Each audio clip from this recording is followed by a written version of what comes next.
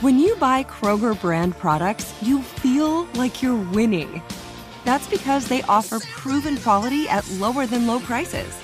In fact, we guarantee that you and your family will love how Kroger brand products taste, or you get your money back. So next time you're shopping for the family, look for delicious Kroger brand products, because they'll make you all feel like you're winning. Shop now, in-store, or online. Kroger, fresh for everyone.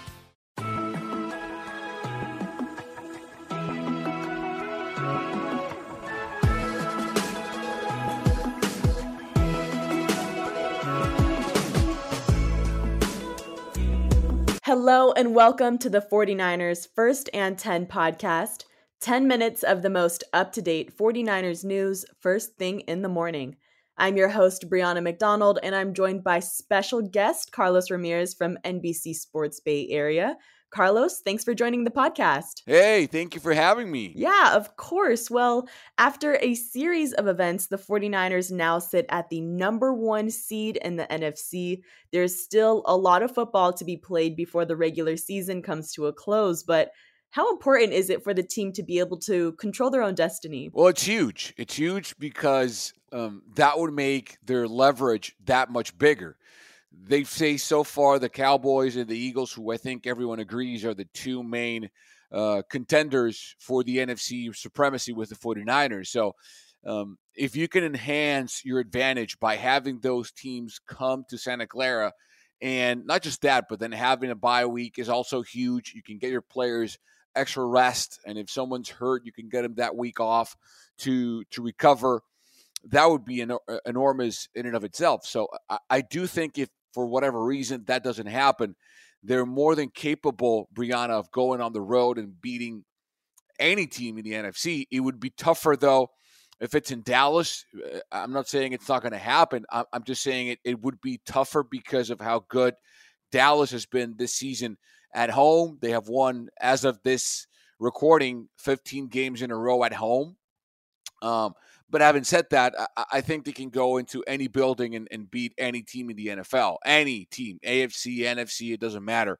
But that would be just adding another layer of advantages to an already really good and deep football team. Well, taking a look at the matchup ahead, the Cardinals went through a bonus practice on Monday, and they're the 49ers' fourth opponent this season, coming off of a bye. You just talked about how important that bye week is. So after a series of high-stakes, emotional games for the 49ers, how important is turning the page and sort of hitting the reset button heading into Week 15? Yeah, it's huge. I mean, and they've done it so far. We saw how they performed against the Seahawks, coming off a really emotionally charged game the week previous, or the previous week against Philly on the road. So they have proven that they can just turn the page, flip the switch, and focus on the task at hand. When you have a team, Brianna, that is so veteran savvy, when you have players that have done it for so long, so consistently, like Trent Williams and Kyle Juszczyk, Christian McCaffrey,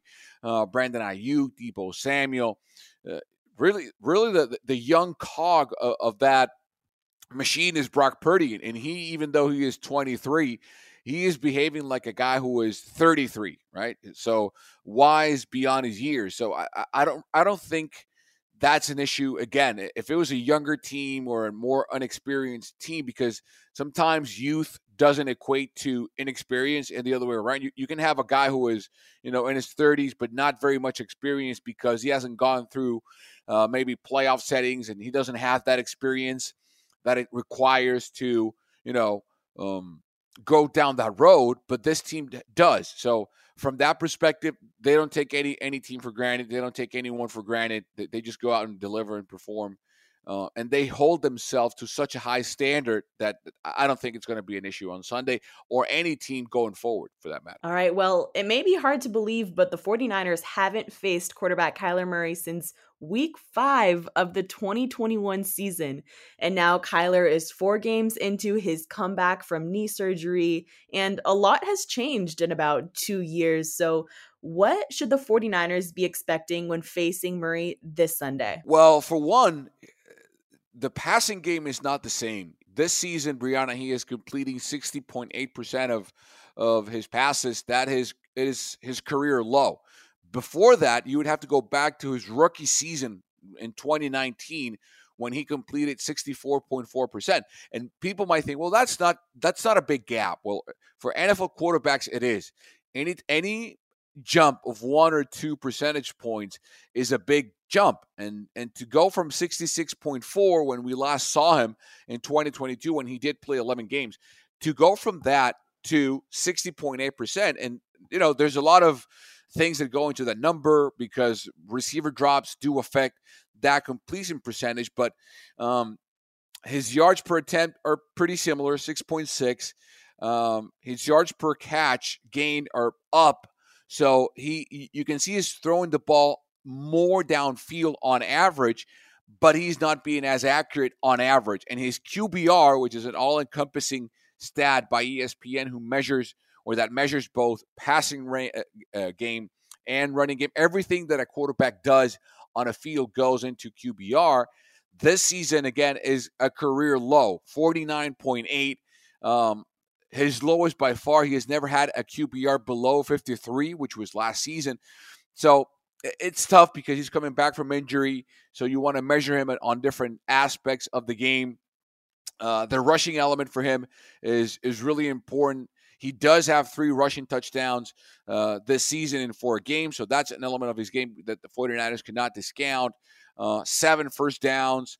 But again, I see a diminished version of Kyler Murray, which I think has to do with perhaps new coaching staff, him coming back from injury, losing a receiver that's important like Hopkins, like D-Hop is also going to go into the equation. But he's someone to be mindful of. And I think the same game plan that they applied against the Eagles, containing Jalen Hurts in the pocket, is something they should try to attempt against Kyler Murray on Sunday. All right, well, taking a closer look at the run game, the 49ers defense has taken pride in how they've been able to stop the run. In fact, San Francisco's defense has held opposing offenses without a 100-yard individual rusher in 40 consecutive games, dating back to week 9 of 2021. So that unit is going to have a tall task in front of them, with the Cardinals coming off a win against the Pittsburgh Steelers, where James Conner ran for about 105 yards and scored 2 touchdowns.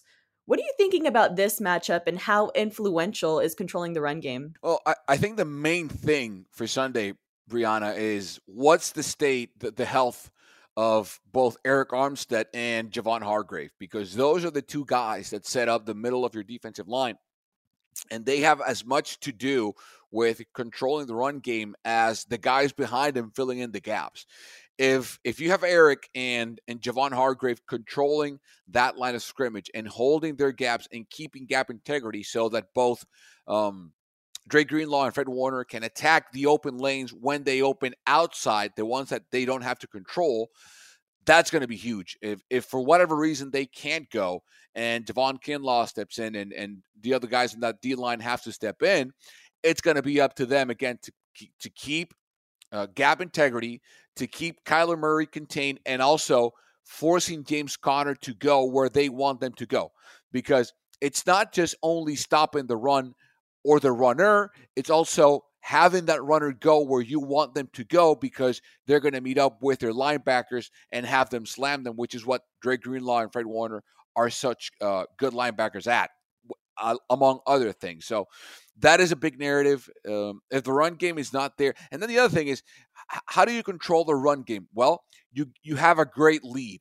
If the 49ers jump ahead early and have a 14-0, 21-7, or 21-0 lead, then that pushes the run game out of the equation, because you're forcing the Cardinals to take more passing attempts into the game. You can't rush the football because you're wasting time and you're not gaining as much ground as you would passing the football. So to me, the 2 main things is grab a lead ahead or just jump ahead early in the game.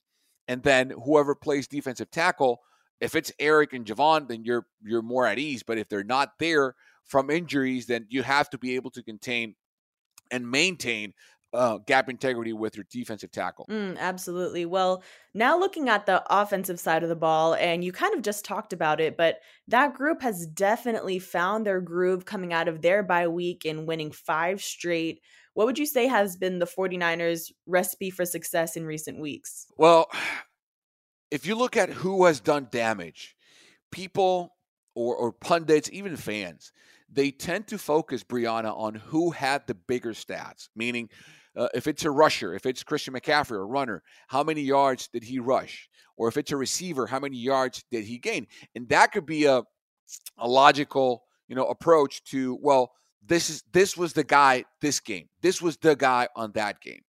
I take a different approach because even though that is one way of looking at it, I think you have to look at the guy who is responsible for keeping everyone fed, right?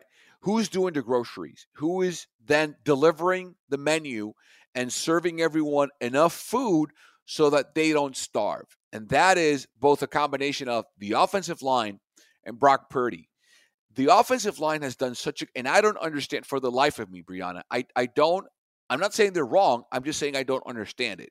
How a site like Pro Football Focus, which I think is great, and they have set the standard for player evaluation in this industry, how are they evaluating offensive line play? Because before last week, they ranked the 49ers offensive line as the 22nd best or 10th worst, however you want to see it, in the NFL. And they rank Trent Williams as the 8th best offensive lineman in football. I'm sorry. Where are the 7 offensive linemen who are better than Big Trent? Find them. You won't, because there aren't any better than this guy. So they have done such a good job of blocking the scheme that is required for Christian McCaffrey to have the lanes so he can run, or to protect Brock Purdy in the pocket and give him enough time and space to operate that very complex offense. And then Brock, Brianna, because he has to know where to go with the football. He is being rushed and blitzed with as consistency and as frequency as any, or perhaps more quarterbacks in the league than any other. And he always has the right answer. And I don't care that people say, well, it's Kyle Shanahan. He's dialing everyone up open. It's so easy. Well, we've seen other quarterbacks here in the Bay Area operate or try to operate that same offense, and it doesn't look like this, does it? So to me, that's been the key. It's offensive line play and the way Brock Purdy distributes the football so everyone can then shine their brightest. Yeah, it all starts about the battle in the trenches, but another divisional matchup lies ahead, and clinching the NFC West is at stake in this upcoming contest. So what are you most looking forward to watching this Sunday? Well, first of all, health, to be honest. I mean, the 49ers just clinched a playoff spot. I think the division is already in the bag, if you ask me. I mean, it would have to be a catastrophe for the 49ers to not win the NFC West. And then it's just keeping the hunger, keeping the intensity up, which it has to, because if they want to keep the number 1 seed, going back to that first topic we addressed in the podcast, they have to win out just to keep for them to control their destiny and not have to, score watch and see what the Eagles and the Cowboys do, or even the Lions. They just have to win out. And that means beating the Cardinals, then beating the Ravens, then beating the Commanders on the road, and finalizing that schedule against the Rams at home. So that's what I'm looking forward to, is health, everyone staying healthy, or those guys who are nicked up coming back to their full potential, delivering the goods, beating down a team that is not very good. That's why they're 3-10 and thinking about 2024. And then keeping that heat on both the Eagles and the Cowboys. The Eagles have a tough matchup because they're going to go to Seattle, and Seattle is, again, fighting for a playoff spot. And if they want to keep it or still be in the hunt, they have to win that game. And Philly, if they want to, win the 2nd seed or keep it, or the NFC East, or even go ahead and win the number 1 seed again, they have to win that game. So it's a very favorable matchup for the 49ers. And the Cowboys have a tough schedule ahead too. They have the Buffalo Bills and then Miami, and then they have to face a couple of tough matchups ahead. So, yeah, I think they have to win this game, focus ahead, stay healthy, Brianna, and then just keep trucking on, go 11-3, and keep that number 1 seed. All right. Well, that will do it for today. Thank you so much, Carlos, for joining me in this update. Don't forget to follow First and 10 on Spotify and Apple Podcasts. Turn on the notifications so you're in the know when we post any breaking news updates. And thank you, Faithful, for tuning in.